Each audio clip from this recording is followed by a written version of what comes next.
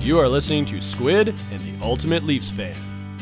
Hello, Canada and hockey fans of the United States and Newfoundland, and an extra big hello to Canadian servicemen overseas. Welcome, everyone, to another episode of Squid and the Ultimate Leaf Fan. I'm Mike Wilson, the Ultimate Leafs Fan. Joining me as usual, my winger, Ricky Squid Vive.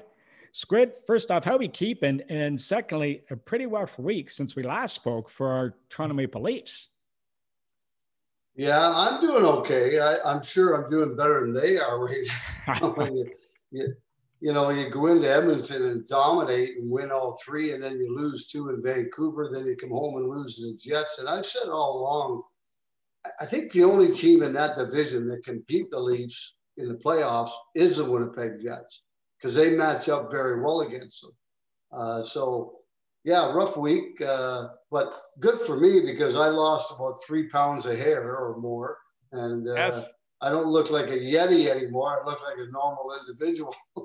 Well, that's all a question of, in the eyes of the beholder, right? Okay, Squid, let's not get carried away, all right? So just keep it as it is. Now, today we've got an interesting topic. We're going back, and we as we've talked about, Ricky and I like to go back and talk to all facets of hockey. We want to start in the lower levels of the minor leagues, which are very, very important and critical to the National Hockey League, as we've seen in the last few years. And we're very pleased to have longtime ECHL coach, who's close to your family, particularly more on Justin's side, when Matt Thomas. And he's currently the coach of the Cincinnati Cyclones, and they're not playing with the pandemic. But Justin plays for him and has now been loaned to Fort Wayne for the year. So we're going to get into all of that with Matt, and he's a very interesting guest, and I think you guys are really going to enjoy this. But first, what we want to do is we've got to obviously talk about the guys. By the way, Squid, I want to point out, did you get off that wallet? There's the Ludwig. I saw that. Ludwig Strong shirt. No, I haven't had a chance yet. Dan didn't have any when I asked him. So. Oh, Danny Lancione people, reach out to him, grab a T-shirt, support him. They've sold over 400. Yeah.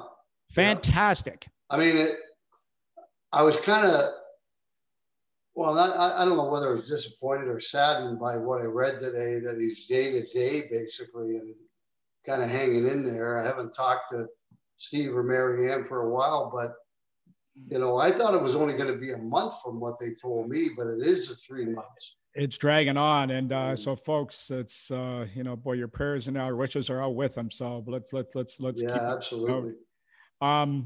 Just on a not quite as important a topic, but our Toronto Maple Leafs, we're trying to hear it of his heart. By the way, we should mention that we see the press today and everybody else was doing their report cards. We had them beat by about 3 weeks. Okay, actually a week and a half. We beat them all. So they're all coming along now. I noticed a lot of them are very, very similar. They must have been listening to us, Squid. Now, yeah, the name that keeps coming up, Nylander.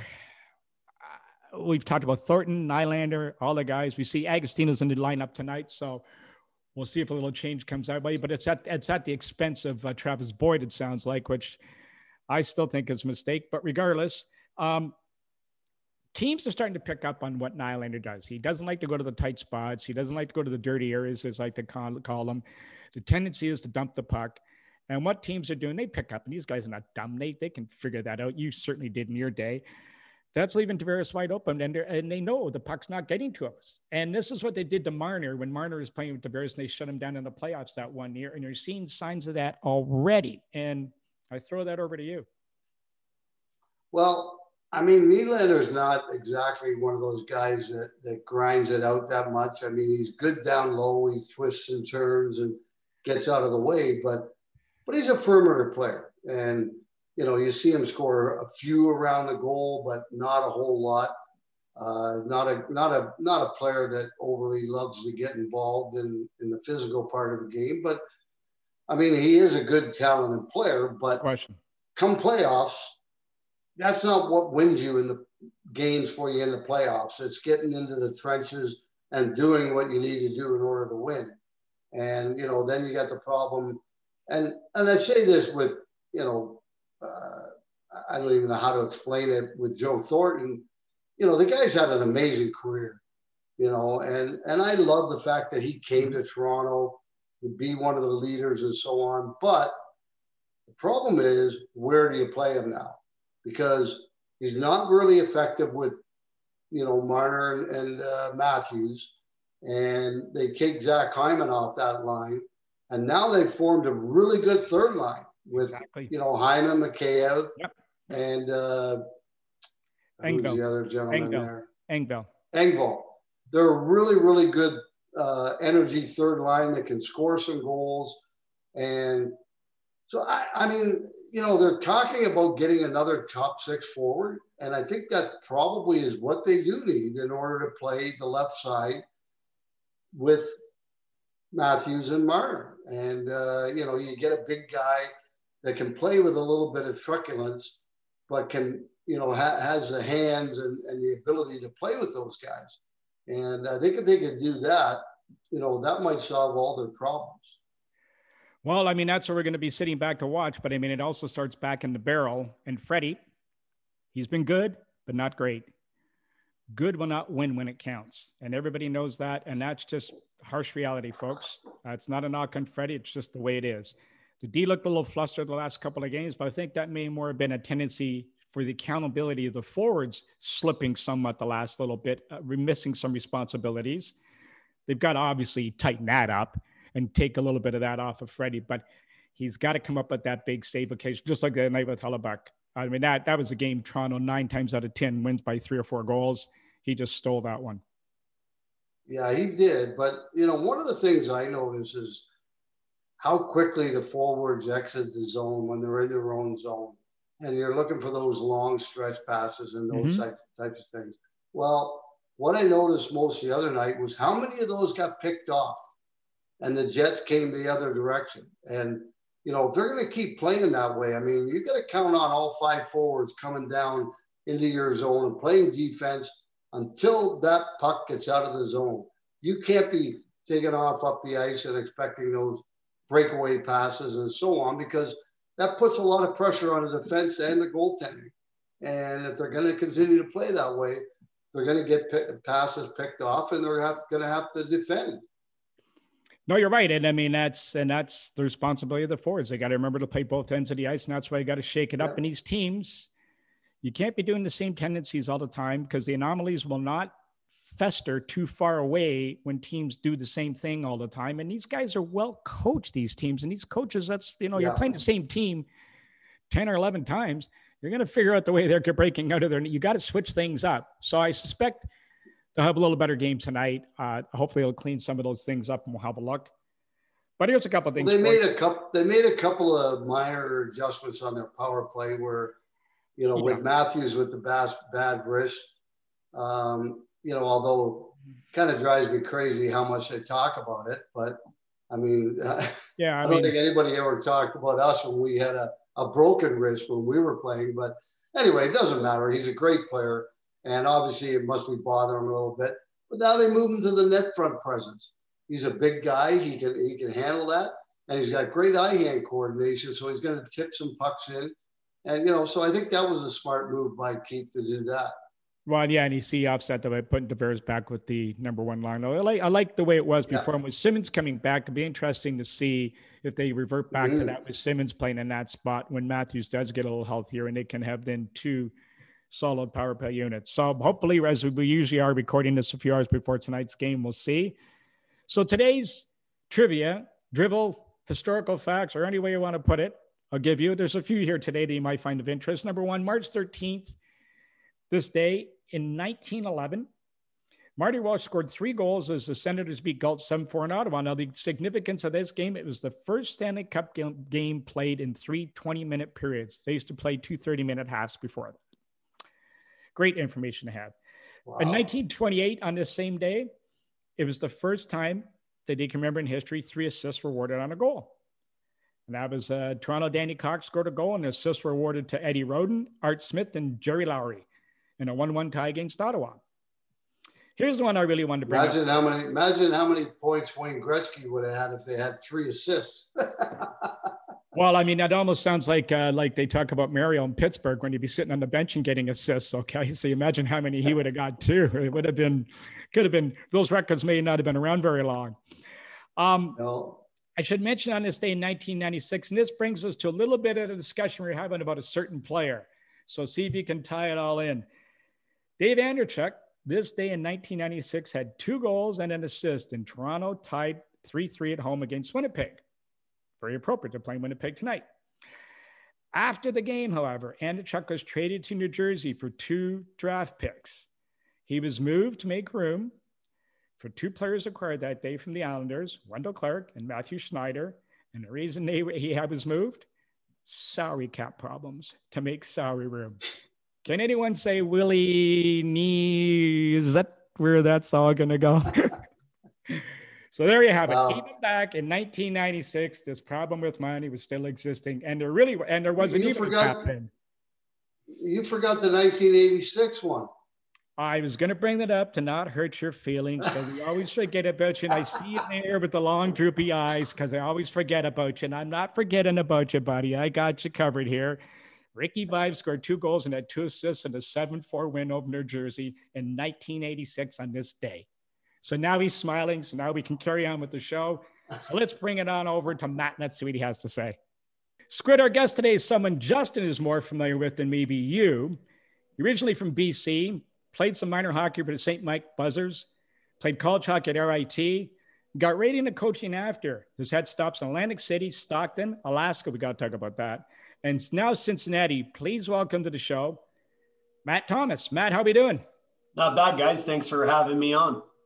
Great to have you. Now, with no hockey in Cincy this year, how are you getting your hockey fix to be able and ready when it is? Well, I'll tell you what, there's the one thing we know about hockey people, there's always something to keep you busy. And I got to coach my kids, so they can't wait for ECHL hockey to return in Cincinnati. So they don't get yelled at me every time they bust up a drill. So it's been great though. A great opportunity. I got 9 and 11-year-old boys. So a real great opportunity for me to spend a year with them. Now, how is the hockey in Cincinnati at that age level? Is there a lot of interest for kids to play? We're growing.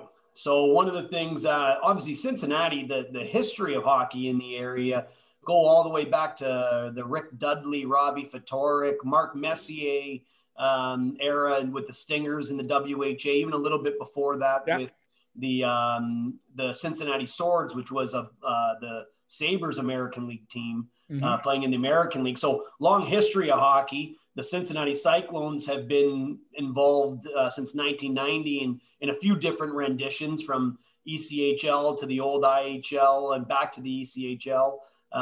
So the hockey's good. We're trying to grow it. Like most markets right now, we're facility challenged in this region. So that's kind of probably the biggest issue. But some great players come out of here. There's this year alone with the Cyclones, we signed 2 former players that are local guys that came out of here, went on to play Division I college hockey. And one was a rookie coming out of Ferris State, and Jason Tackett, and Chris Crane, another one that played at Ohio State and was the San Jose draft and signed an entry-level deal, I think, after maybe his junior year at Ohio State. And a veteran guy. So pretty cool to see some of that kind of full circle element within your own community. Fantastic. Squid? Yeah, it's, it's amazing. It's, it's growing everywhere. When you see players coming out of Arizona, coming out of California, coming out of Florida, places like that, you're thinking that are playing in the National Hockey League and are good players. So, I think, Cincinnati is a vibrant city. It's a big city. It's got all the major sports in baseball, football. I think a few more facilities, and that's a place that can take off big time as far as being a really good youth hockey center. Now, speaking of which, for you, Matt, you started off, you were born in BC, how'd you end up at St. Mike's and then off to RIT? So my favorite joke about being BC is I'm just when we play 3-on-3 games, or you play, at East Coast, West Coast, or major junior versus NCAA guys, I get to be a swing guy in the East-West games because I grew up in Mississauga, but I was born in Maple Ridge, BC. So I don't have many memories from BC. I think my younger brother was born there, and then we moved back to the Mississauga area. And so grew up as a young Mississauga Terrier, playing AA hockey. Started out in minor hockey with Meadowvale. So I started out with brown, orange, and white were our colors from Meadowvale. Go all the way through and ended up going to St. Mike's to the school, played for the junior team, and then went to RIT. And guess what color we were? Brown, orange, and white. So I felt it was time that I get out of the game. When I ended in the same uniform I started. So I turned to coaching right away. I did have my 1 week training camp cup of coffee in the ECHL, and they just didn't have room for 5'6" defensive centers back then in the game. So I said, maybe I'll go stand behind the bench and yell at the big 6'6" guys. Well, by the way, you moved to Cincinnati. What are the colors of the Bengals? Orange, brown, and white. Okay. So you don't be saying that you got away from it. You went to it. Okay. So you never left this far behind. Now, was coaching something you always thought you'd like to do, or is it just something you picked up later in your career? You know, I wanted to play, right? I wanted to be an NHL player. I grew up, one of the cool things one of our neighbors was Bunny LaRock. So we used to come down and Rick doesn't remember this, but I was a kid hanging around the room and going to Mr. Green Jeans after games with all the players, and a different era back then when the players would go out into the thing for a post-game bevy and something to eat. But so I grew up wanting to be a Leaf, right? Wanting to be an NHL player. And at some point, I was able to I always was a captain. I was always just a leader within my group. I was the kid in the neighborhood organizing the road hockey game. That was kind of me. So I never really thought about it until I came back from the Florida Everblades camp, and I was trying to latch on with another minor league team after my college career was done. And our assistant coach at RIT had left the position to take, he got out of coaching completely and went into the business world. And my head coach at the time, Eric Hoffberg, said, hey man, you're a coach. I know you don't know it yet, but you're a coach. You want to be behind the bench. Luckily enough for me, my older brother, Art, had gone and done the minor league thing after playing at RIT with me. He was an assistant coach already on the team. So it was pretty cool that I got to play with my brother in college, and then we got to coach together in college. So it just seemed like a natural fit, and I went full tilt with it. It's great. So you had a gap in your career, a year. What did you do during that year? Well, I think people would be interested to hear this. Yeah. So this is the trivia question. You know, when they always ask you, what's one thing that nobody would know about you? I like the saying that I coined the phrase "holy cow," but I didn't. What it is, the most interesting thing about me, I was I coach at RIT, and then I wanted to play still, right? So I was back. I'm skating in Oakville in the Adult Safe Hockey League, and I get elbowed bad, right?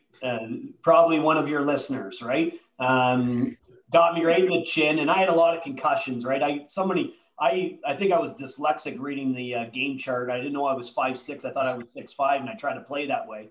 And I got a little bit of taste of my own medicine, right? I got a dirty elbow, and so it was actually probably the worst one I had, right? So, and again, I grew up in playing. That was the era when you kind of fought through those injuries. They weren't really visible, and you had them, but it was okay, and on to the next one. Unless your arm was hanging off, you kept playing. And so for me, it kind of put me on my rear a little bit, and I struggled. I was in Toronto trying to figure out what I was going to do with the rest of my life. And I got the call from James Boyd, who's the GM of the Ottawa 67s. And he said, I've got a gig for you. I said, what's this? He goes, instead of being a real hockey player, maybe you can act as a real hockey player. And I managed to weasel my way in with a couple other real good Toronto boys onto the set of Power Play, the CTV show with Dean McDermott, who played the big star, and Gordon Pinsent was the GM and owner. So we acted as professional hockey players for about 3 months, 4 months. And then I got on my way again and drove down to Florida, the NCAA coaching convention, and went up to the late great Sean Walsh, who was coaching the University of Maine, and said, I want a job. What do you think you can give me one? And he asked, who are you? And I said, well, this is who I am. He said, meet me by the pool bar at 2 p.m. and we'll talk. And it's kind of the way hockey guys operate. So I went in, and the hockey world's always small, a couple little connections of people I knew that he knew. Next thing you know, he called me a week later and said, if you want to come be the graduate assistant coach at the University of Maine, we'd love to have you. And that's how it all started for me. So here's a two-tier question for you. Number one, the biggest adjustment going from, and Squid, you can answer this one too, going from a player to being a coach, especially at the college level. And then from that period, going from being a college coach to the pros, the differences and adjustments you have to make. Well, for me, it's from going to be a college player. You're the captain the year before, and your buddies, you're not allowed to go to the same parties anymore. Well, that's my point. Yeah. That was the first struggle. But it was kind of funny. For me, I kind of always was, maybe to some of my teammates' dislike, I was always kind of in that coach mode as an older player. When you became experienced, I was a guy that I think people leaned on a little bit. And so the transition was somewhat natural for me that way. As I went from college hockey to pro hockey, interesting, right? You get the breadth of people in their careers, the guys at the end of their career, the guys in the heart of it, and the guys that are new. And I was lucky enough to go work for Mike Havland, who went on and won a Stanley Cup with the Chicago Blackhawks. And we won a championship our first year in Atlantic City. We won the Kelly Cup. And it was just one of those kind of perfect storm situations, because the year before at the University of Maine, we lost in the national championship to Minnesota, in Minnesota. So it was, again, that success, I think, allowed me as a young guy who didn't play pro hockey, being around some successful programs. And I got to learn from the recruiting coordinator at the University of Maine when I was their assistant coach, Grant Stambrook. He's a legend. This guy recruited all the players to Wisconsin. Jimmy Montgomery still calls Grant every day. I was talking to Jimmy Howard the other day. Our kids played against each other. And, Jimmy came to Maine right after I left. So I was there when we recruited him.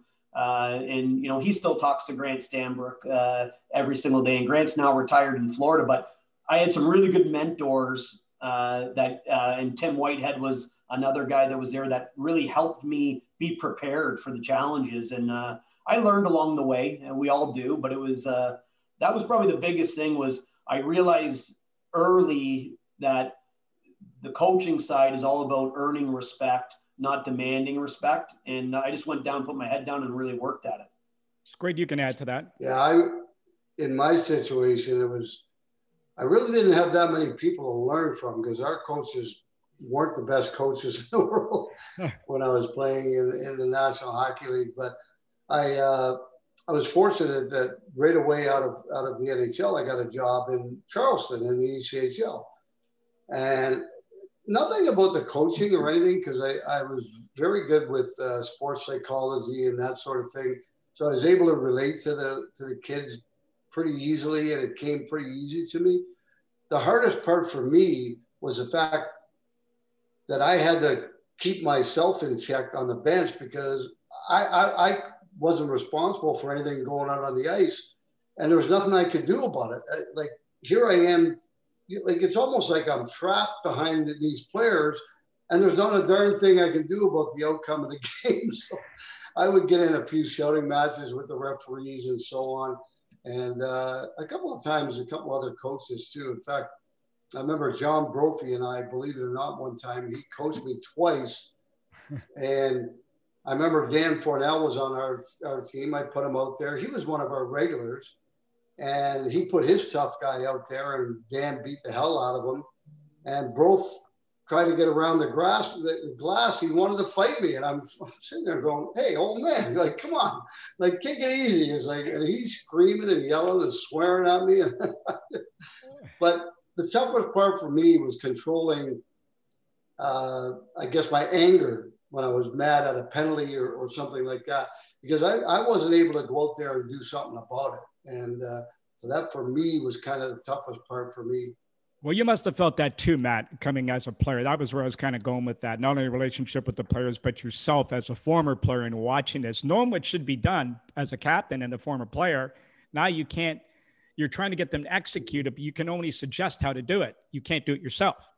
Yeah, that's one of the reasons that I think former players do want to stay involved in the game, is because they love that style of that, I guess, the fever of competition, right? What it just really gets you. And the worst thing is that you can't do anything about it. So what I always tell the referees, most of the time when the coach is yelling at you, it has nothing to do with you. It's just, we know we can't yell at our players that much, so we got to turn it and yell at somebody. And I think that ability to control your emotion, comes through the preparation, right? And then the experience. As a young coach, I was 28 years old as a head coach in the ECHL, and man, was I terrified that no one was going to believe I could do that I knew what I was doing. So the poor guy would blow an offside call, and I thought it was the end of the world because everyone was going to say Matt Thomas can't coach. So now I've got a little bit more patience in those situations, and you learn as that goes. But that's certainly because we're all super competitive. That's why we played. That's why we want to stay in the game, is the competitive nature is what keeps us, and it's what we strive for. We really want that feeling. Well, that's right. Yeah, I got lucky, Mike, though. I had Andy Van Hellemond, who was the head of the officiating in the ECHL when I was coaching. He came into Charleston one time, and he sat down in my office. He said, Rick, he gave me a few hints. And he said, these guys are doing the best they can. I said, I know, Andy. I said, I'm not mad at them. I said, it's frustrating for me that I can't go out and do anything about the outcome of the game.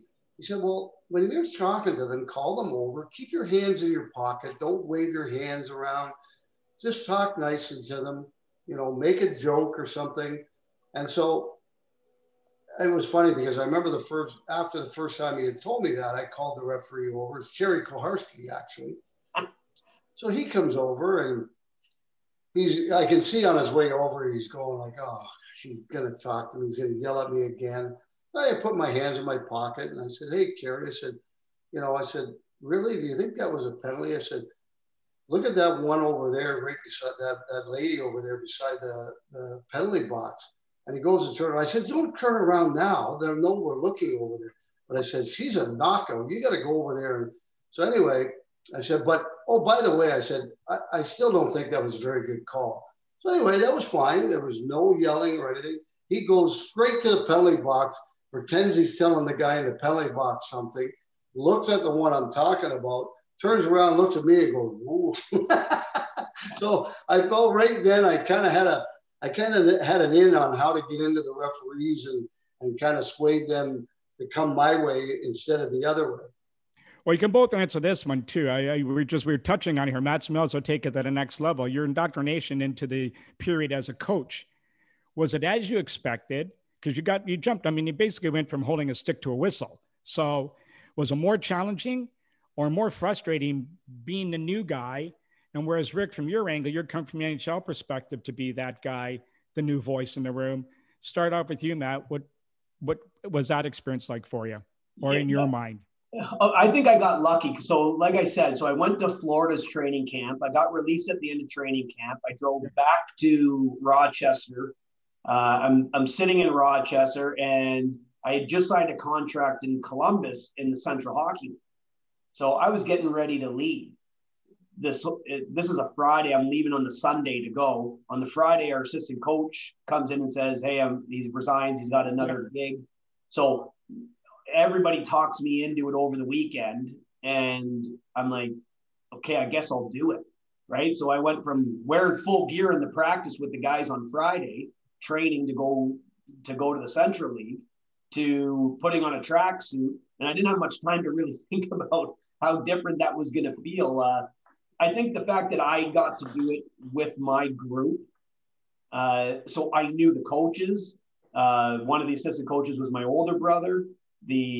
all the players I had played with the year before. So, and we had a great program in our IT. We were always playing in the national championship, game or the Frozen Four. And so we had a lot of success. So the culture was really strong there. So it didn't allow any weakness, right? So it was just, I kind of came in and I got really lucky because of that experience and allowed me to fall in love with the coaching side.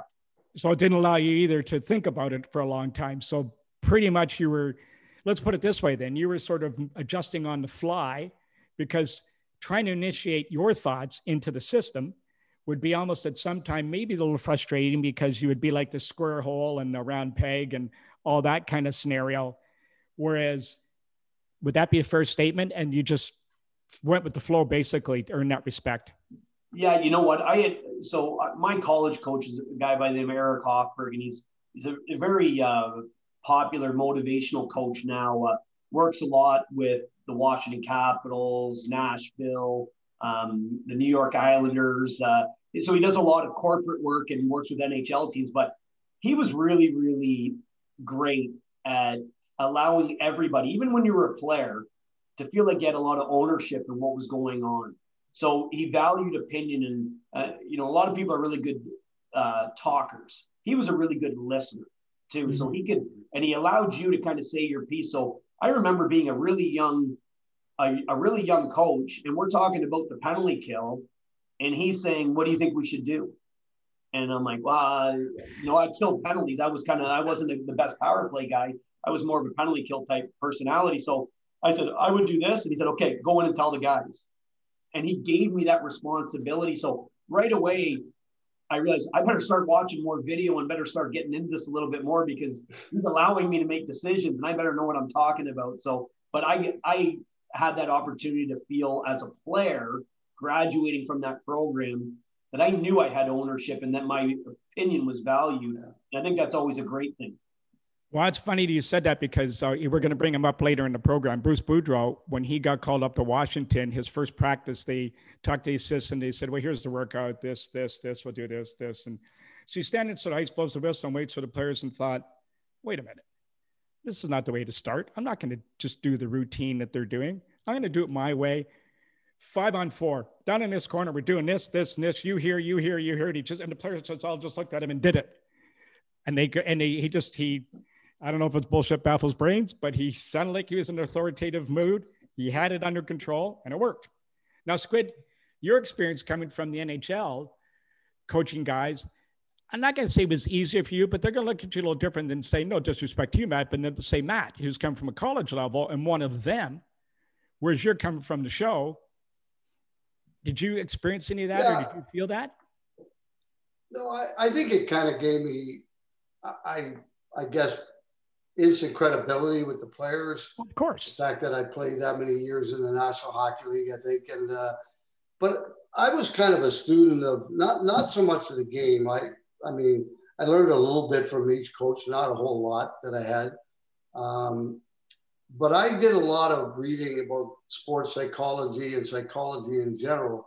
So my communication skills were very, very good.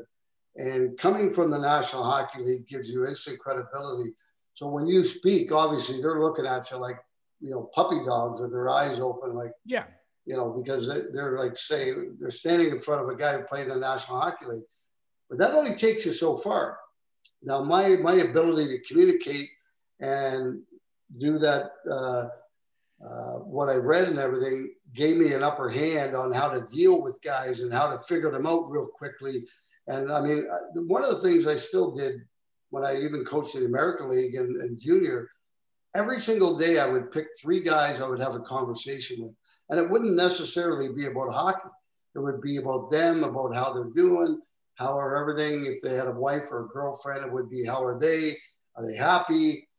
How is everything? And I think the more that you kind of make these guys feel like they're really wanted and you care about them, then I think they're going to do a little bit more for you.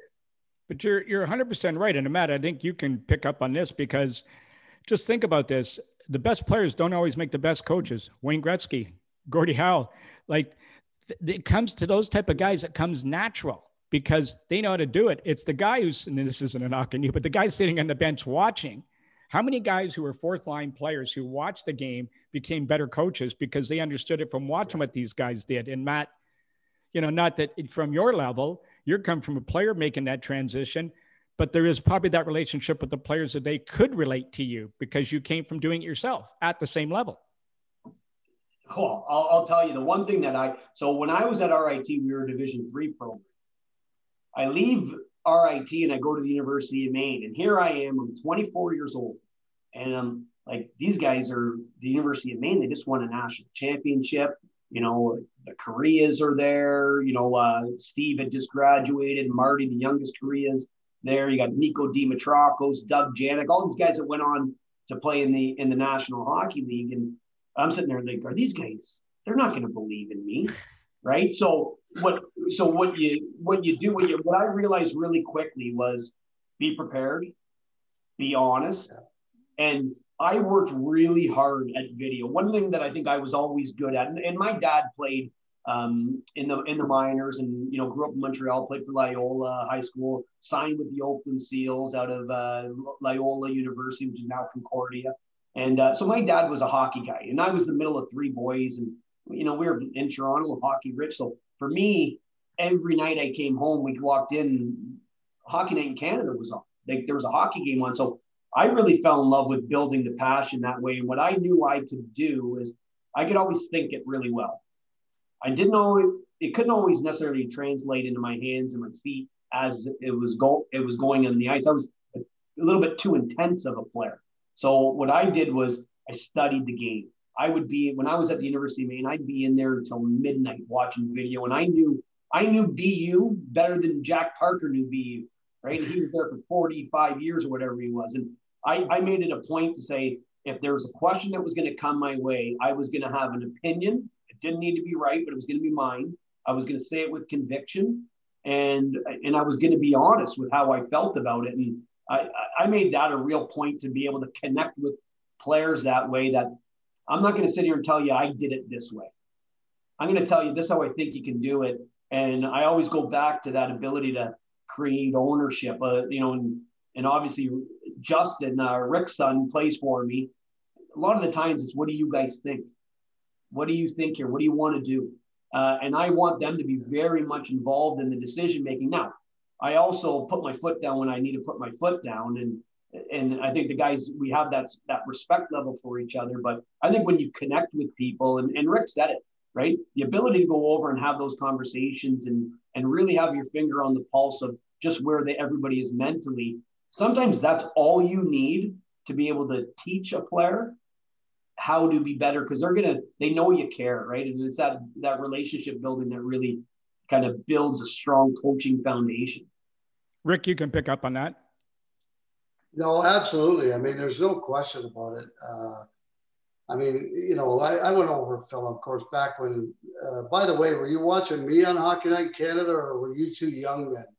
I was ripping around thinking I could shoot the puck like number 22. But I mean, when I coached, we had VHS tapes. I mean, now the systems that you guys have now, like on the computer, and it kind of puts everything in different departments and all that kind of stuff.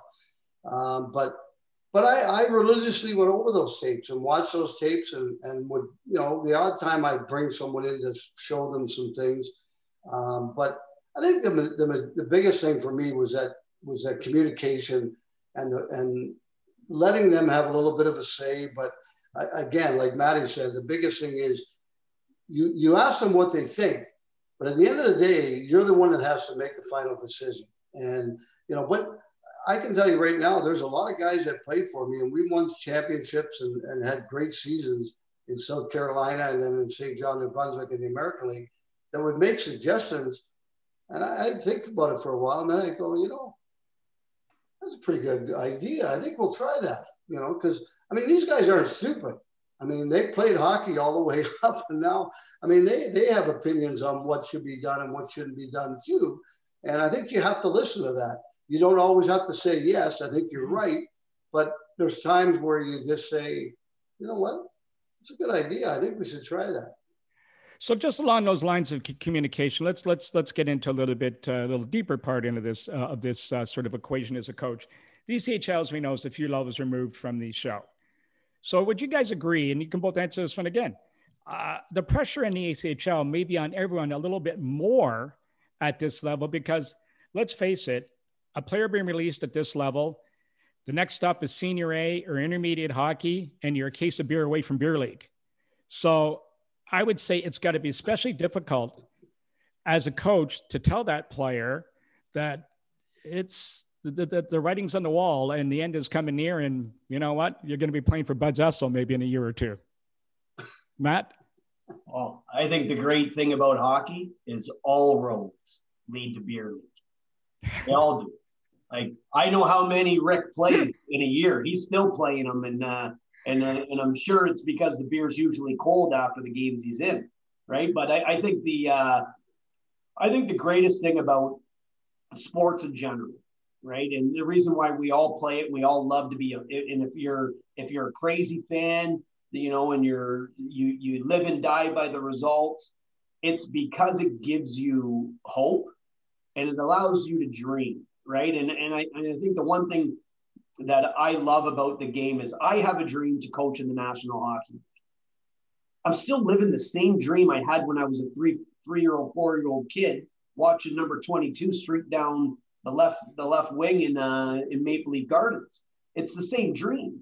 You know, how it's going to look is a little bit different, but I've never lost that. And I think one thing when a player comes to you and, you know, we'll get somebody that's on an NHL contract that ends up in the ECHL and they're devastated. They never thought they'd see that level. And there's been over 700 players, I think that's close to it, that have gone on, that have started in that league, that have gone on to play in the National Hockey League. So the dream's not over. I think the job as a coach in the minors is to help guide them, but keep the spark in them, keep that drive alive. Well, now let me just stop you there because, okay, just along those lines, and Squid, you can answer this one too, because you've touched on it at the beginning, and I want to get in this a little deeper. Yeah.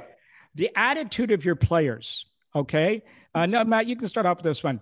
You've got the kids who are 19, 20, 21 or whatever, very young. Still, the dream is alive and looking forward to maybe playing in the show one day. You got that guy who's the middle of the road guy who may have a shot if solid things fall into place and happen the right way.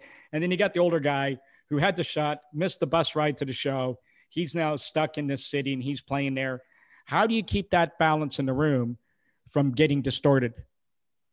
So I think the most important guy that you talk to is that guy that had the shot and it didn't come to fruition. When you have that guy in your room, he's got to be all in, right? And for me, the cool thing about the ECHL is, so we're affiliated with the Sabres. So Buffalo is very involved in what our roster looks like. They want to be involved. They believe that the ECHL is a great spot for a lot of players to develop, you know, and obviously there's been tons of success from goaltenders starting out in the ECHL and moving up and becoming National Hockey League, not only players, but stars, really good players in the league. And one of the things that you do is we all talk about culture, and culture is somewhat of a buzzword, right? Everybody, like, what does culture mean? It just means this. Everybody's in, right? Either you're in or you're in the way. Now, if that older guy who is doing it because he doesn't know what he wants to do next, he doesn't play for me. I get rid of those guys. What I want is that guy, the only thing he wants more than anything is he wants to win a championship. So he's got a huge carrot in front of him. He's got the drive, he's got the desire, and he comes in and every day he sets the tone, right? And those guys have been there. Most of them realize where they missed the boat, right? And a lot of times the guy didn't miss the boat. He wasn't given the opportunity, or he didn't realize it was the opportunity at one given moment. And so I always say they're opening up the door and say, yeah, hey, come on into the NHL. And they're slamming the door shut on you as you're walking towards it. So you better go throw a big toe in there and hopefully it stays on your body and you can wedge your way in, because it's a really tough level to get to. And so you need those guys that their motivation is through the roof, and it might not be the goal of becoming an NHL player anymore, but they want to win and they want that feeling. And those are the guys you want to surround your young prospects with. Would you agree with that, Rick? The more I see the ECHL, obviously I see it a heck of a lot more now that my son has been playing there for a number of years. And I think you're right. I think, I mean, in his case anyway, I don't think he really got that opportunity. He had a few little, ups and downs here and there, but I don't think he really truly got the opportunity that he should have. But I want to talk about the ECHL in that when I was there, it was quite a bit different than it is now. I think in the next year or two, you're going to have about 30 teams or 31 teams, something like that. Would it not be a smart move by the National Hockey League to get involved and make sure that it's kind of a 3-tier system like baseball? Because, I mean, the American League, some teams, the rich teams, they carry 30, 35 guys that 10 of them aren't playing on any given night. They could be in the ECHL playing and becoming better players, and then eventually making the American League and then hopefully the National Hockey League. I just, like when I watched your club the last few years and having 7, 8, 9 contracted guys from Buffalo and Rochester, like those were good players for your team. And those are guys that are going to move up to the American League and have a full-time American League job for quite some time, maybe even make it to the National League. I think it's time the leagues get together and make it a 3-tier system and kind of work in unison, in my personal opinion anyway. Matt, your thoughts? Yeah, and I think that's it. So what's happened in minor league sports is if you think back to it, Rick, when you were in South Carolina, you had the United Hockey League / Colonial Hockey League. You had the old IHL, the American Hockey League, the West Coast Hockey League, the Western Professional Hockey League, the Central Hockey League. Can we keep track? Did everybody get all those? Right? There was a lot of options. It's the NHL, the American Hockey League, the ECHL, and then the SPHL. Right? That's where it's at right now. And when I came into the league in 2002, one of the things I remember as we went, we merged with the West Coast Hockey League. That union came about, I think, in 03, 04. So after the first year I was in the league. And the goal, and from Brian McKenna, who was the commissioner at the time in the league, the goal was to create the 30-30-30 model. So this is before Las Vegas, before obviously Seattle. And the league's worked really hard to create a better environment for prospects. I think the NHL, especially certain programs, has worked extremely hard in understanding the level and what it can do for their prospects and their development and looking at that 3-tiered approach to development. So I think the growth is massive. You're seeing teams in our level. Like, I'll say this: when last year we'd be playing, and I'd come off the bench, we'd get on the bus, heading either home or to the next city that we're going to play, and I've got a text from Jason Botterill and Randy Sexton and Jason Greeley about, hey, great game, good to see so and so. Had a 2-goal game. Nice to see Luukkonen had a shutout, whatever. And these guys are watching ECHL games. They're following our level, and I think that's a really great step forward for just that goal that Rick kind of alluded to. I think people are understanding more and more that there's a lot of really good hockey players that sometimes they can't get the opportunity. And this gives them another avenue for an opportunity, because some of these guys just they take off and they get to the next level. And sometimes you don't know who that guy is, who that's going to be that makes the most of each opportunity they get. So what would Mike, sorry, the one thing that, when I talk about that is, I look at some of the teams like the Marlies, for instance, and some other AHL teams. They carry like 30, 32, 33 players. I mean, they don't have their young guys playing 3-and-3 and so on and so forth. But a lot of times they're sitting there for weeks and they're not playing in games. They might be practicing. Whereas if they were down in the ECHL and getting actual minutes playing in a game, I think they'd be far better off as far as getting on their path to the National Hockey League. No, you're absolutely right. That you and I talked about off air, Squid, and that's one of the things I think that. So, Matt, two things. One, what are the challenges the league faces to be more aware? I mean, obviously more investment from the NHL from that standpoint. I think they're starting to recognize it more as we see every day.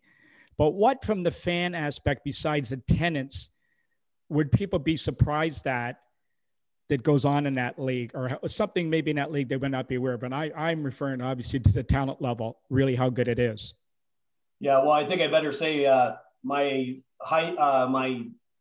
boyhood friend Jason Greeley didn't work for the Sabres, but Steve Greeley did, so I apologize to Steve. But I think Jason would trade spots with you right now. But I think one of the things that's really, so I was in the league in 2002, went through to 2013, and then I left and I went to college hockey for 5 years, and I came back to the league. And I can tell you in that 5 years that I was gone from the league, how much it changed then.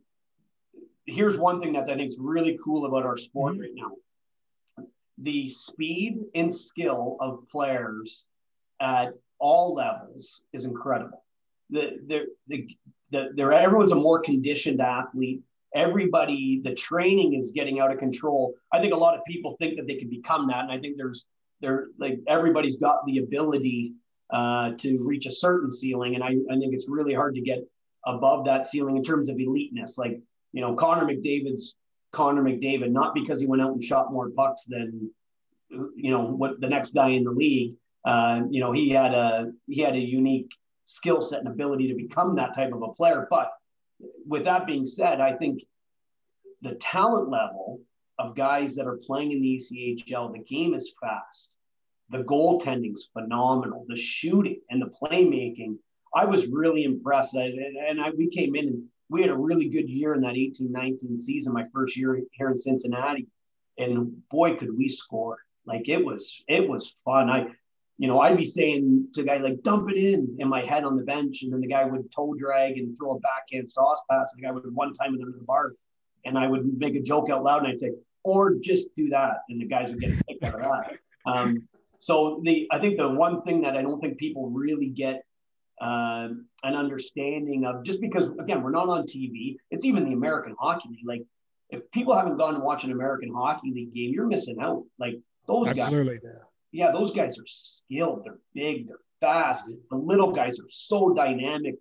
The speed that they make plays, and I say, because I was coaching youth hockey this year, and I was trying to tell the parents, I'm like, listen, here's where we're operating. We're on dial-up internet with these kids, right? Back in the day, and the kids don't even know what dial-up internet is, but the parents do, right? And so the players at that level and all levels beyond, like even in junior hockey going into college hockey, like the high speed element of how they can do things, and just that marriage between the skill and the brain is really, really unique. And it's making our game really fast, really exciting.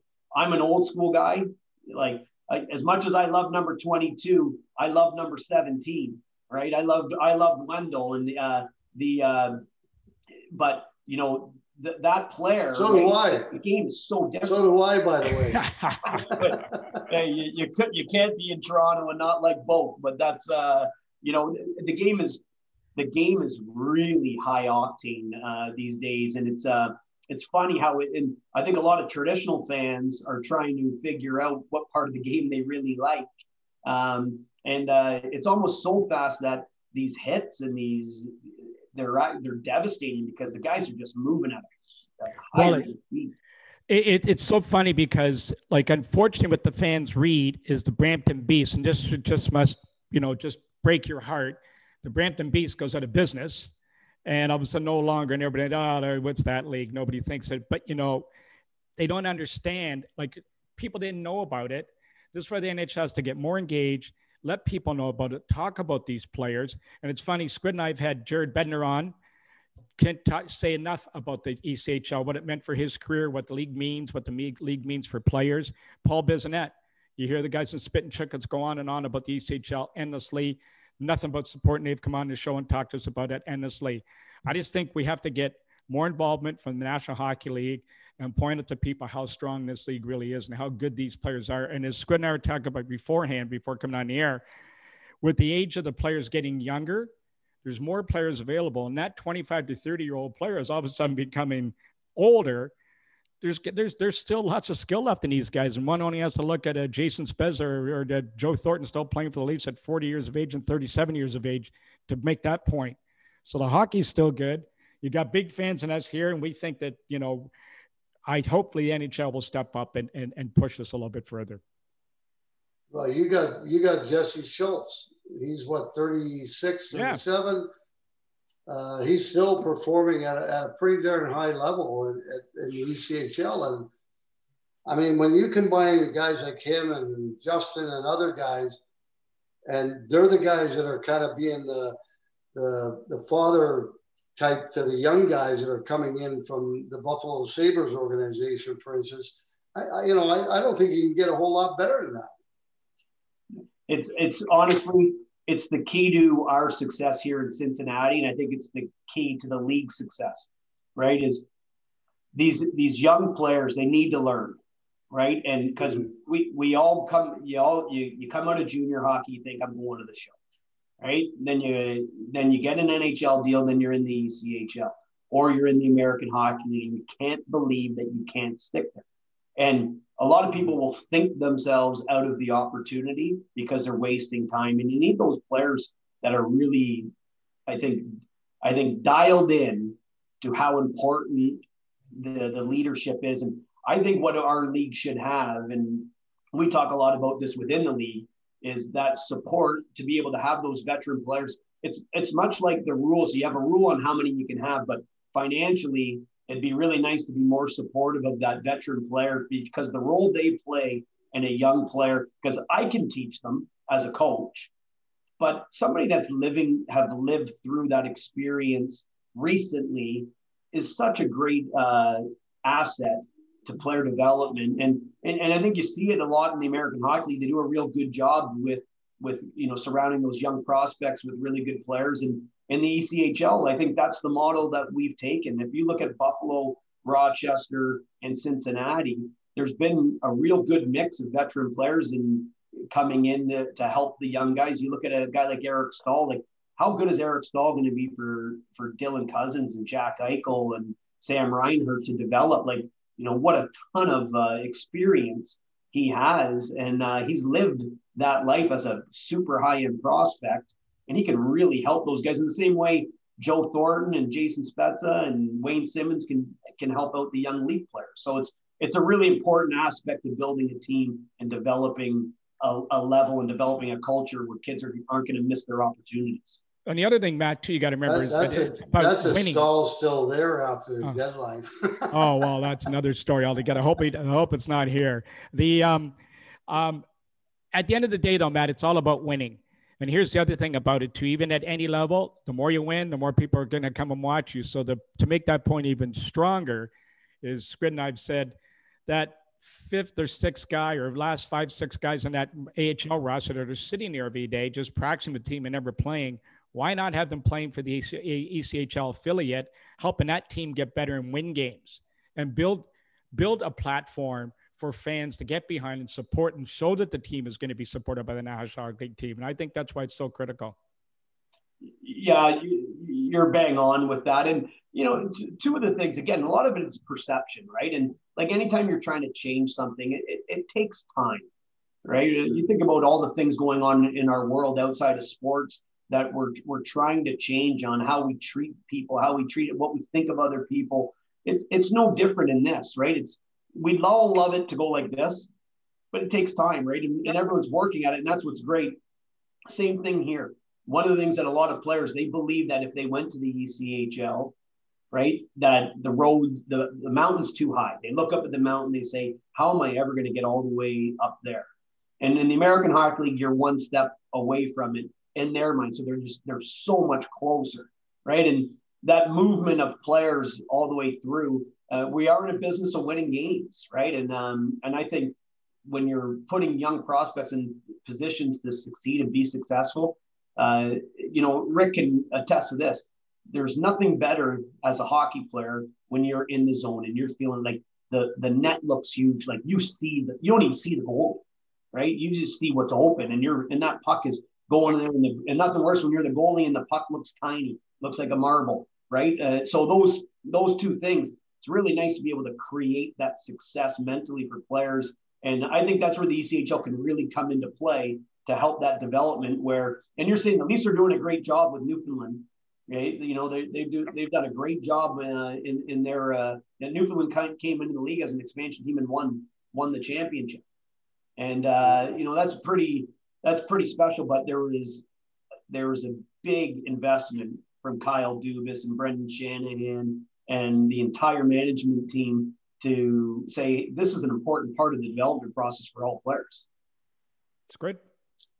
Yeah, it's the big thing too is remember is that obviously that the ability to get in there and play with some of the guys and learn and everything.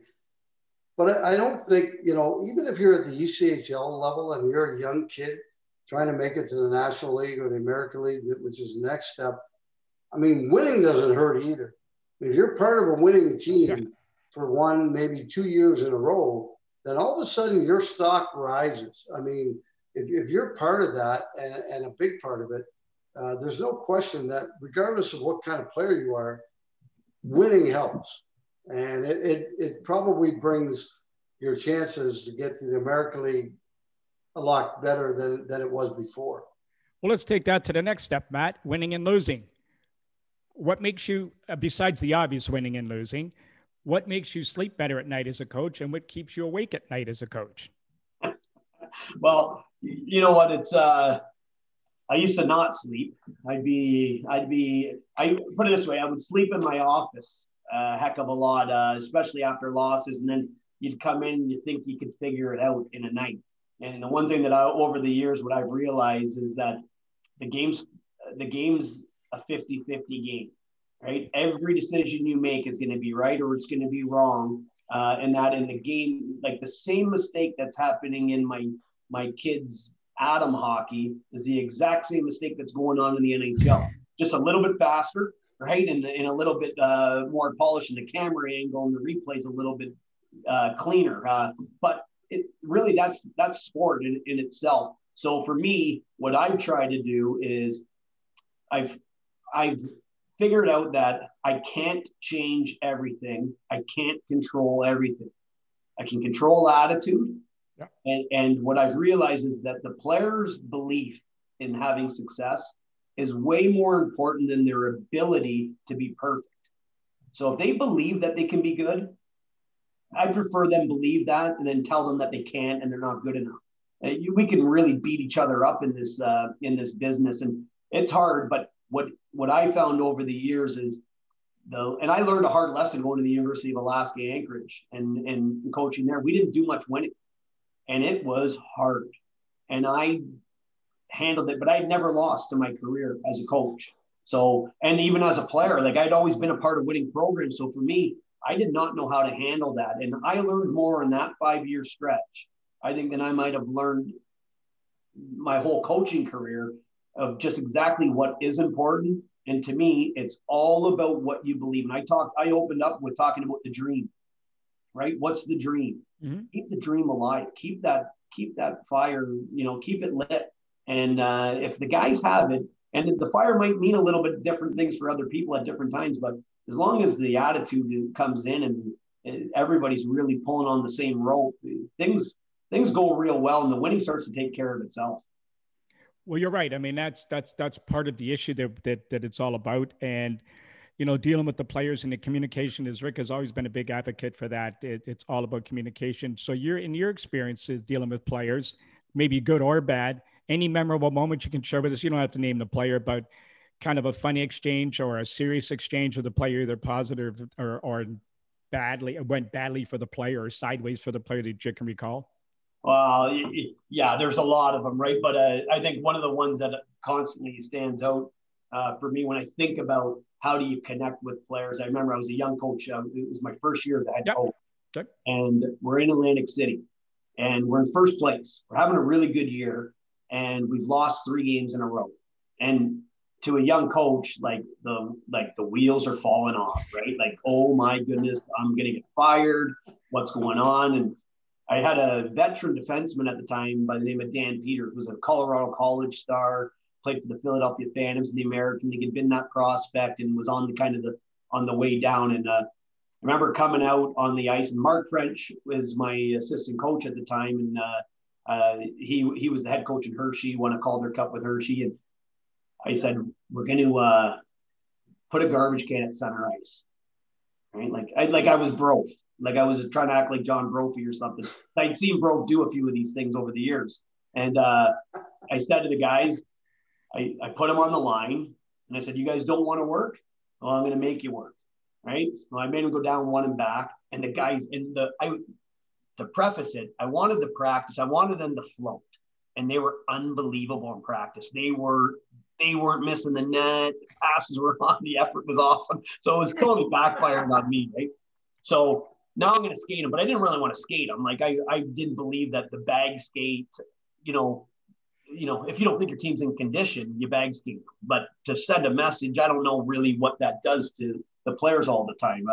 Obviously, Daryl Sutter just had a little bit of a good bag skate, so there's a spot for it still in the game, right?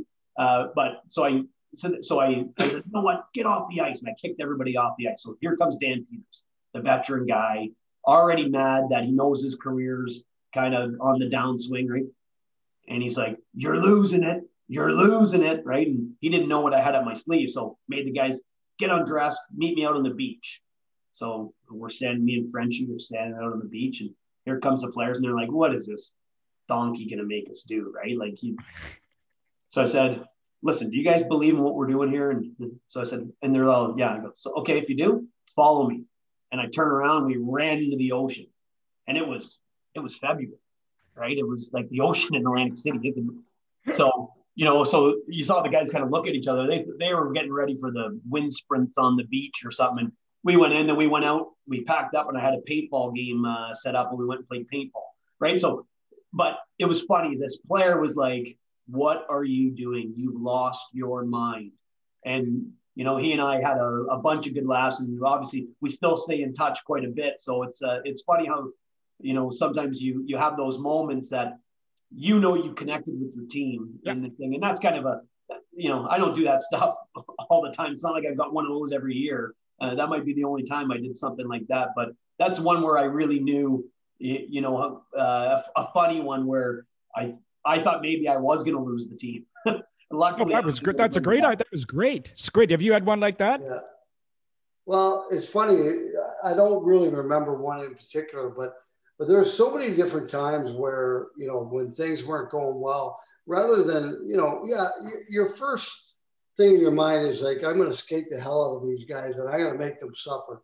Then you start thinking about it and you go, well, wait a minute. I mean, they're working their asses off. I mean, we've had a couple of bad breaks or whatever. So let me change it up a little bit. And we'd go bowling or we'd go do something else and, kind of get their mind off it. But the one thing you would have to do is have that conversation with them and make sure that they're still in and they're still focused on what you guys need to do for the rest of the season. That's great. I mean, and so, on the other hand now, Matt, what about, you said you had that feeling where, you thought you maybe lost the team. What happened after that? You pulled that stunt with the water and did the team start winning? Oh yeah. We went like gangbusters down the stretch, and it was great. And again, I think the one thing about, as a young coach, you make a lot of mistakes, right? You just do. And just because you don't know, you think and you lean on people that do know. But it was cool. It's at the NHL draft one year. We got that NHL Coaches Association coaching clinic. And you get into these breakout roundtable conversations with coaches. And I remember one of the questions that I had, and because you can just, here you are, you're sitting with these NHL coaches and you can ask them whatever you want. And I asked, do you talk to your coach or do you talk to your team after games, win or lose? And it was funny. Everybody had a little bit of a different thing. And Paul Maurice's was awesome. He says, no, I don't need to talk to my team. Like, if they don't know how I feel about them at the end of 60 minutes, then I didn't do my job behind the bench. And I just thought that was a really cool thing for me, because for me, I'm wired really, really, like, I'm intense, right? And the worst thing you can do is go in and tell them just how much you don't like them. Then you go back and you watch the video and you're like, oh my God, we were actually really good. We were a good team. Now I owe them an apology. So I don't want to apologize. I don't want to. So after a win, I go on, hey, great job. Give them that's great. But after a loss, I don't talk to them. And I prefer to take a little bit of time to collect and then have that meaningful conversation that isn't filled with emotion and just the pure, because we just want to win. That's, everybody wants to win. The players do too. Now, coaching, how long do you want to continue doing this? Are you looking to move up in the ranks at some point if you can? Well, that's why you do it. I've got a great situation here in Cincinnati currently. Very strong ownership. Cincinnati is an incredible city. For a minor league team to be in a major league city like Cincinnati is a real unique environment. It was a big move from Alaska for the family, so I like where I like it for my family right now. But for me, I always say, people say, like, do you love it? I say, I don't love it. I'm obsessed with it. It's everything to me, right? All I do is think about hockey.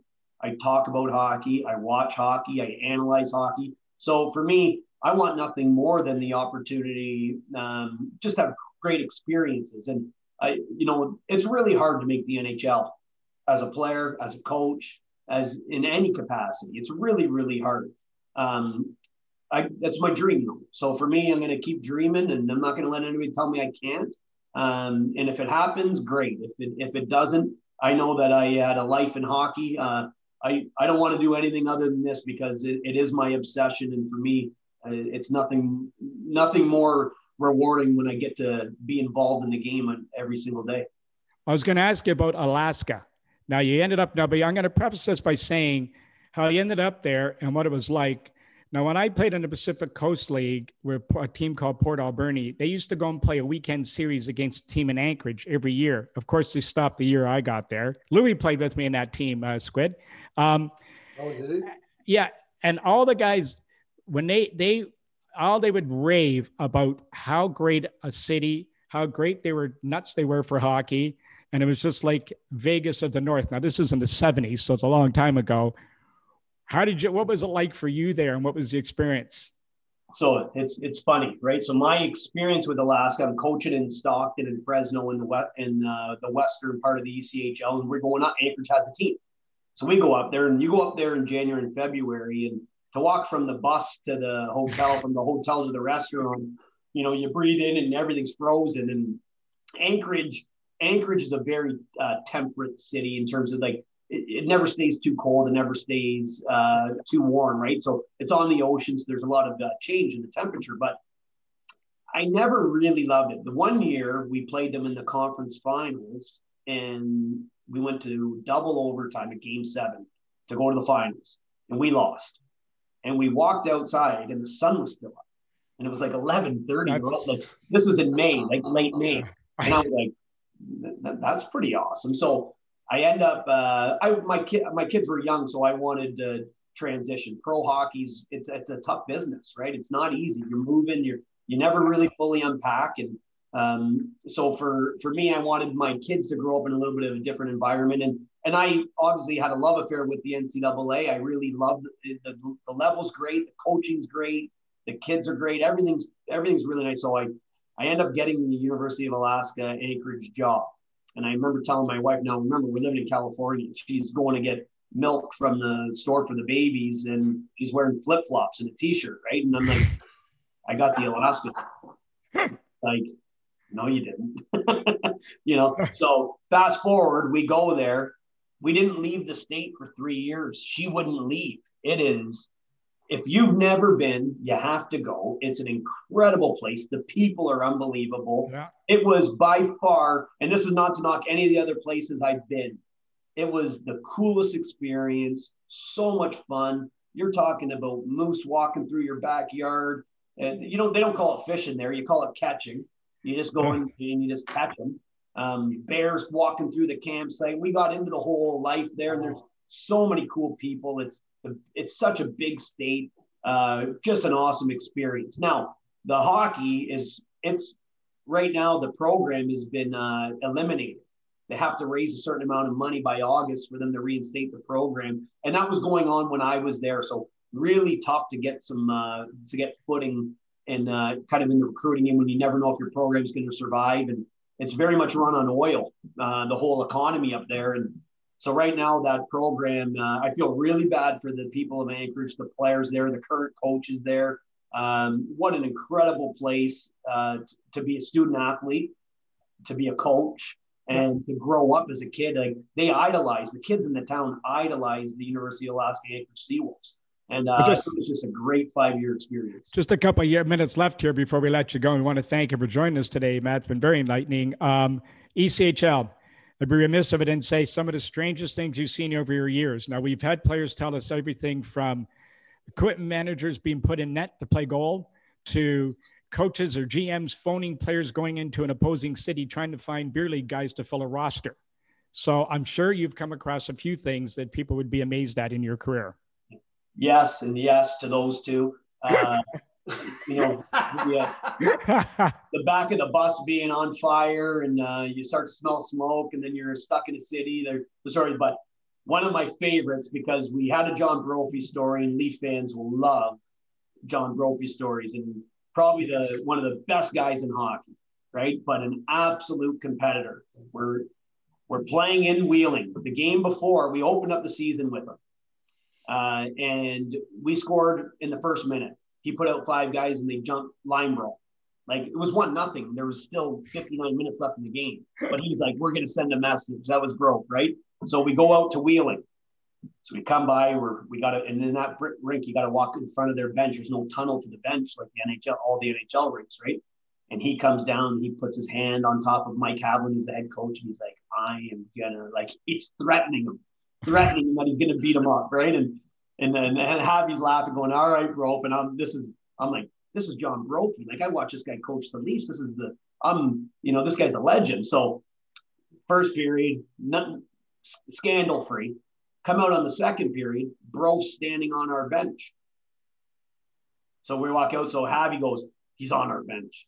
I'm like, oh, geez, like, here we go, right? And he's 70-something years old. Like, he's an old guy, right?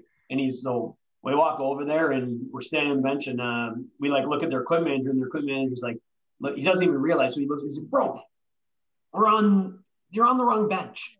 And he's like, no, we're not. It's the second period. We switch ends. And we're like, you don't switch benches. And he's like, yeah, we don't. Like, he's yelling at us. So the refs come out, the teams come out, like, nobody wanted. He refuses to get off of our bench, and he's like getting ready to start swinging, right? And I'm just sitting there going, like, this is what I dreamt it would be like. This is exactly what I dreamt it would be like. This is slap shot right here in minor league hockey. So that story is the top. The other one is the old Toledo Arena. There was nothing separating the bench. Mm-hmm. So I'm a coach. There's a fight on the ice, so I'm kind of like leaning over. And I get pushed. I almost get pushed over. Turn around. There's a drunk guy standing on the bench. Duke's up. He wants to go. So, you just answer the bell at that time. There's no talking. Oh, yeah. Right? But he's literally standing on the bench, and security guards are just sitting there watching it. It was a little bit of the Wild Wild West at times. I can gladly say none of that stuff goes on anymore in the league. I'm certainly glad that I got to be a part of some of those things. But the league certainly changed. The professionalism is through the roof, and it's a credit to the owners and the league and our commissioner and the people that are running the league. It's a credit to the National Hockey League getting very involved. That things are going in a real positive direction for our league. It's great. Closing call? No, I think it is. I mean, I think it says a lot about some of the players in the league too, especially the guys that have been around a while that keep this league kind of going and help the younger guys so that they can move up and so on. And I'm talking about guys that have been around for quite some time and they know they're not going anywhere. they have other things to look forward to, hopefully down the road. But those are the guys that keep this league going, because they're the ones that teach the younger guys who become better players and end up moving up the chain. Well, what I like is I've been kind of torn to ask this question now, because I don't really want to put you on the spot. And I know his mom and dad are probably going to get mad at me for asking it, but I want to talk a little bit about Justin. Now, I see that Ben Boudreau is having some success for Wayne. He's coaching. His dad was on the show and talked about him. And his dad was not critical of him, but, you know, he called it as it was. He was learning and he was coming along very well. The succession plan coming into the league for kids like Justin. Now I've spoken to him, and he definitely speaks well beyond his years.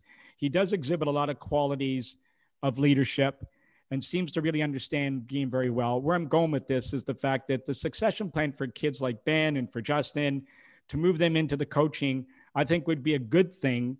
And especially coming from the college transition to coaching would be the same at the ECHL level. And I think it's to be one of the foundations that could help build the league a little bit further. Would you agree with that, Matt?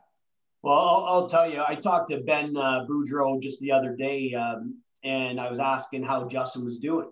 And he's like, man, he's just a natural leader. Like it's really fun for him to see, right? And again, Ben's got a lot of really good experience. You know, he's worked under a lot of different people as assistant coaches, and he's done a tremendous job in Fort Wayne. And that's a huge rival. So I don't like him that much. I get it. I don't like him that much, but well, Matty, if it makes you obviously shut down for the year. If it makes you feel better, Matty, I hate watching them in that sweater. I can tell you that right now. Yeah, they're the orange and black. They're the orange and black. There you go. Back over to red and black. Yeah. So, well, yeah. But I think to finish my point. Yeah, please.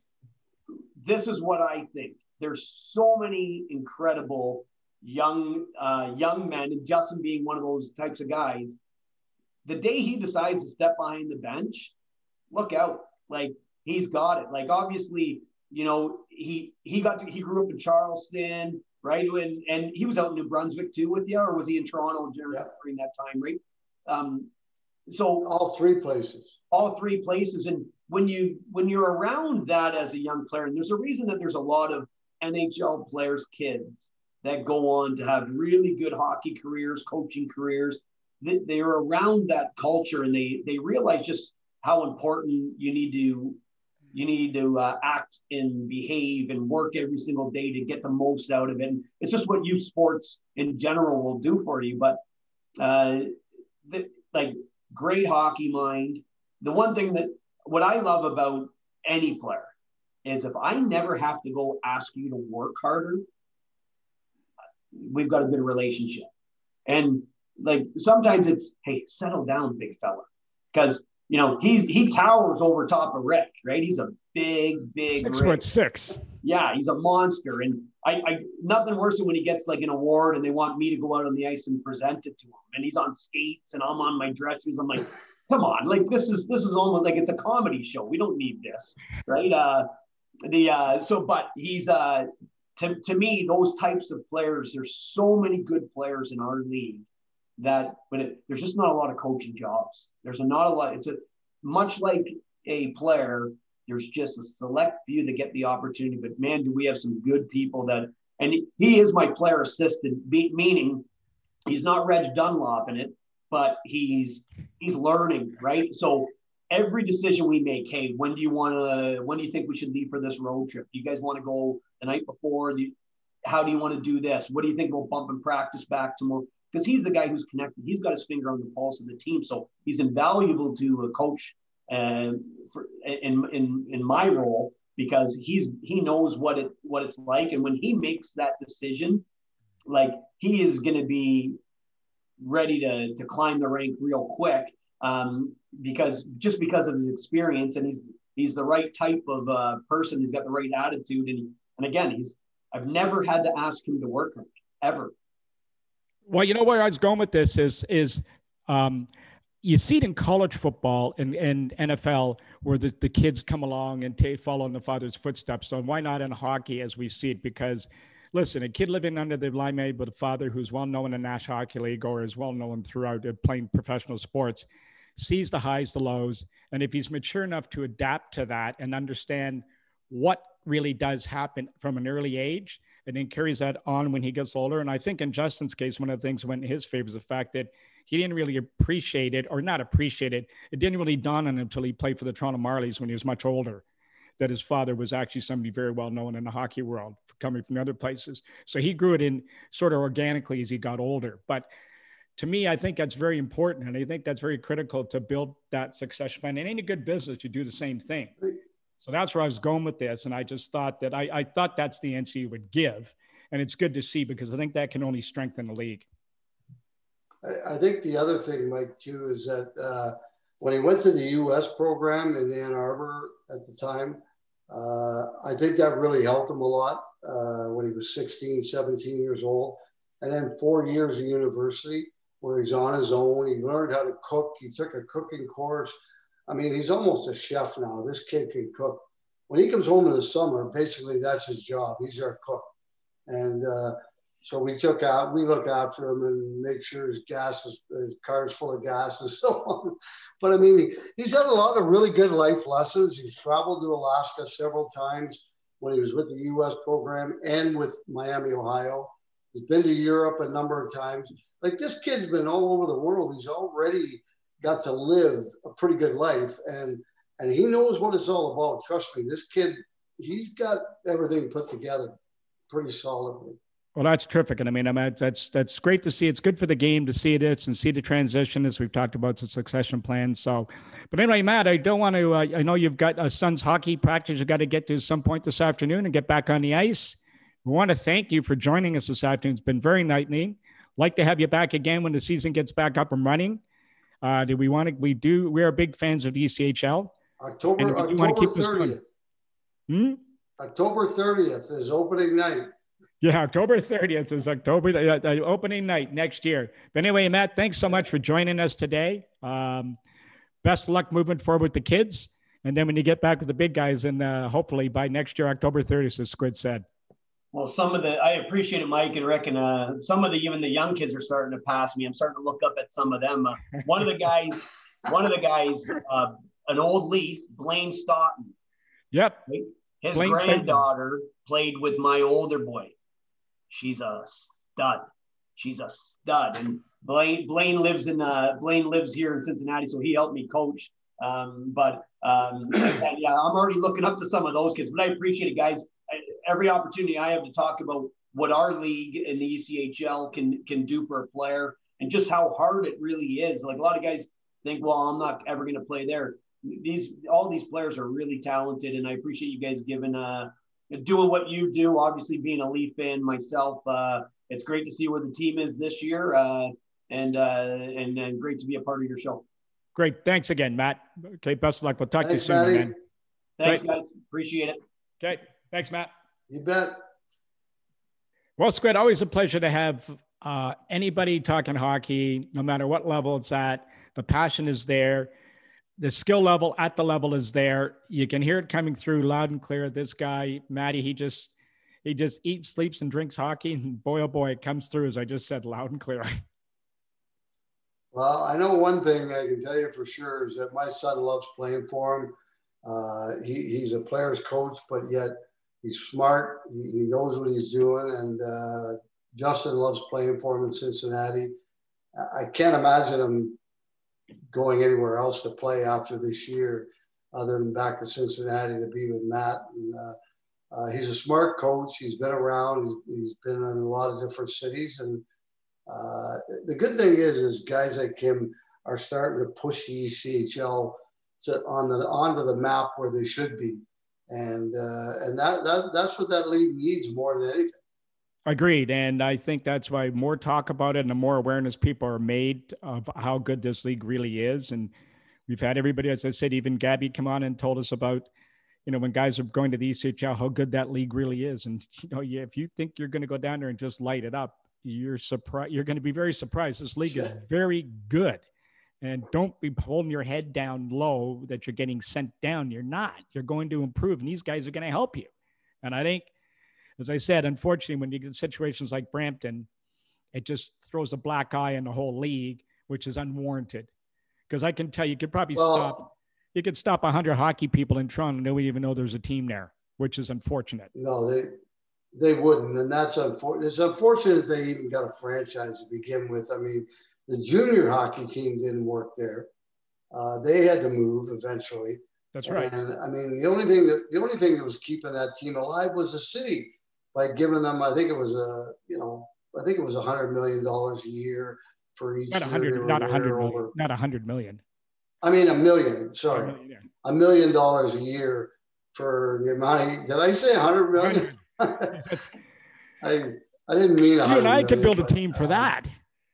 Yeah. Of course, I could too, but I thought it was. I thought I said $1 million. Yeah, 100 million. No, you and I could build a good team for that. Jeez, oh man, we'd be competitive even. Well, it's been another great show again, folks. We want to just highlight again the ECHL. We're big fans. We want to talk about it. Follow the league. Take a look online. Follow some of the teams. The games are available. You've got to do a deep dive to find the search place to watch the games, but they are there. Flow. They're on Flow Sports. FLO Sports, and there's college hockey, basketball, football, there's ECHL, there's all kinds of games that are on Flow Sports. What's it cost? That cost, Squid. You're giving a sales pitch here. I'm not really exactly sure. I think it's somewhere around $100 for the year. But that includes, that's the whole calendar. Everything. All right, perfect. And that's for, college basketball, college hockey, ECHL. There's all kinds of sports on there. There's everything you can imagine. Fantastic. Well, we come to a wraps of another show. We're going to bring you. We'll be back next week with another guest. I just want to thank you for listening and watching on YouTube, or follow us on Podbean, iTunes, Apple, all your favorite podcast networks. We're available. And until next week, everybody have a great week, and we'll talk to you then.